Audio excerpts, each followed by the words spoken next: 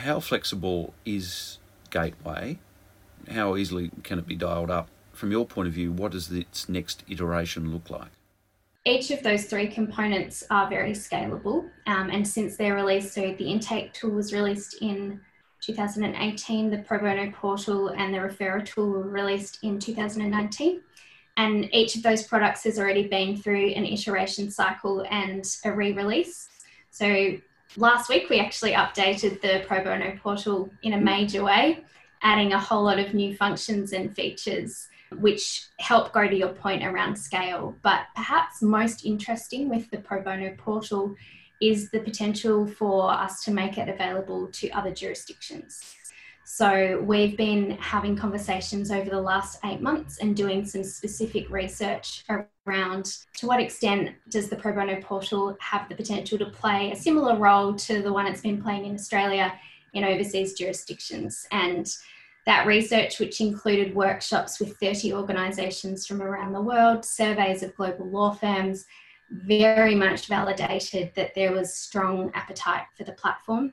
And we've since created a project which is designed to make that platform available in other jurisdictions at no or low cost wherever possible. So we've already agreed now that we're going to roll out the platform in the UK and in Ireland. It's very exciting. We've actually already installed it and it's just being tailored currently for full release there. And we have a pipeline and a project plan where we will continue to identify jurisdictions and roll it out over the next 2 years. Perhaps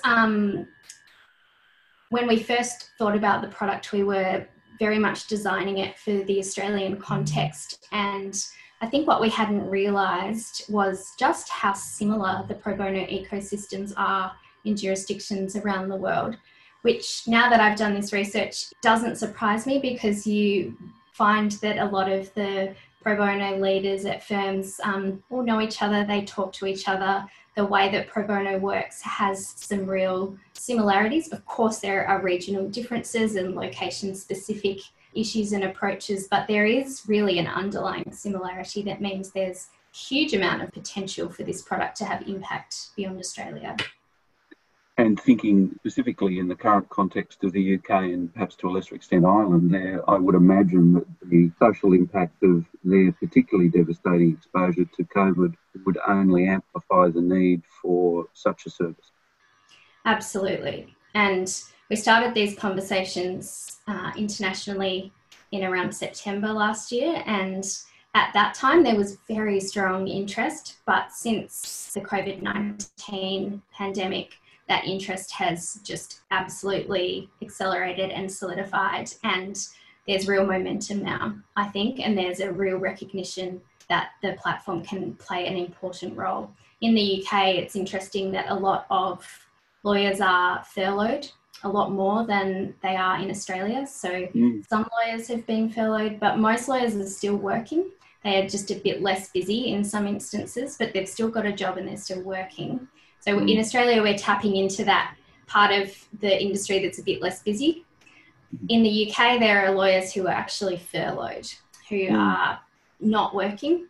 And so one of the things that we've been looking at building with our partner in the UK, which is a very similar organisation to Justice Connect called LawWorks, they're looking at how can we add some extra features to the portal that can help us tap into that furloughed workforce, as well as those that are actually still working with the firms.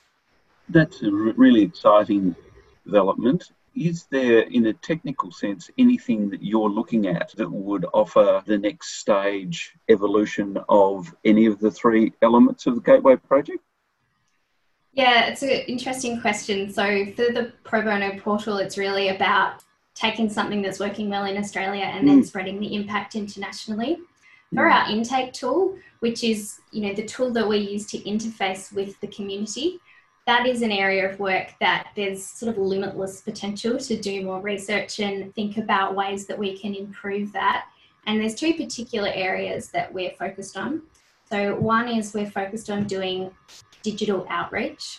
So this is really leaning into the idea that we need to go and find people rather than expect them to come to us. So our communications team is doing some fascinating research on the ways that different cohorts engage with different social media platforms, different search engines, and then we're putting in place a strategy to be very active in those places where we expect to find the people that we want to help in an online setting. And so we'll be evaluating that later this year. We got some funding from the Lord Mayor's Charitable Foundation to support this work, to support this focus on reaching people in that digital setting. So we're very grateful to them, and it's a really fascinating area as well. And the findings are obviously applicable not just to Justice Connect, but much more broadly. When we do research like this, we always share it because that's a big part of why we're doing this work. It's not just for Justice Connect, but it's to build up the sector's understanding of some of these nuanced issues around online and digital. And the other area that is very exciting is we've recently entered into an agreement with Melbourne University to run an AI project, and that AI project takes all the data from our intake tool. So we have thousands and thousands of entries from people who've asked us for help. And what that means is we have those requests for help written in their words, using their language. We know that one of the biggest barriers to accessing legal help is that people don't have the right words. They need a diagnosis. They can tell you the symptoms, but they don't necessarily know the words to put around the problem that they have. So it's very similar to health. And, in a health setting, we know that people go online and they Google their symptoms. That's not always a good thing. Sometimes they should just be talking to their doctor. But that's the behaviour, right? People go online, they go, I've got a sore throat, I've got a cough. So they're telling the internet their symptoms, and then they're hoping that Google will provide back to them information that helps them narrow down what their problem is. People behave in very similar ways with their legal problems. They type in things like, I have a problem with my landlord, I have a problem with my job, I'm not getting paid enough, my boss has stolen wages from me. These are the types of things they type into Google, but that is not necessarily going to connect them up with a specialist employment law community legal service, for example, unless that service has really optimized the language on their website. And so the AI project is about using machine learning to read over the natural language description, that symptoms description, and actually make a diagnosis from that. So we are inputting to the model that we're working with Melbourne University these natural language descriptions, as well as the diagnosis that attached to it that we made. And so we're teaching that model to work out which words and which framing leads to the conclusion that this type of problem might be there.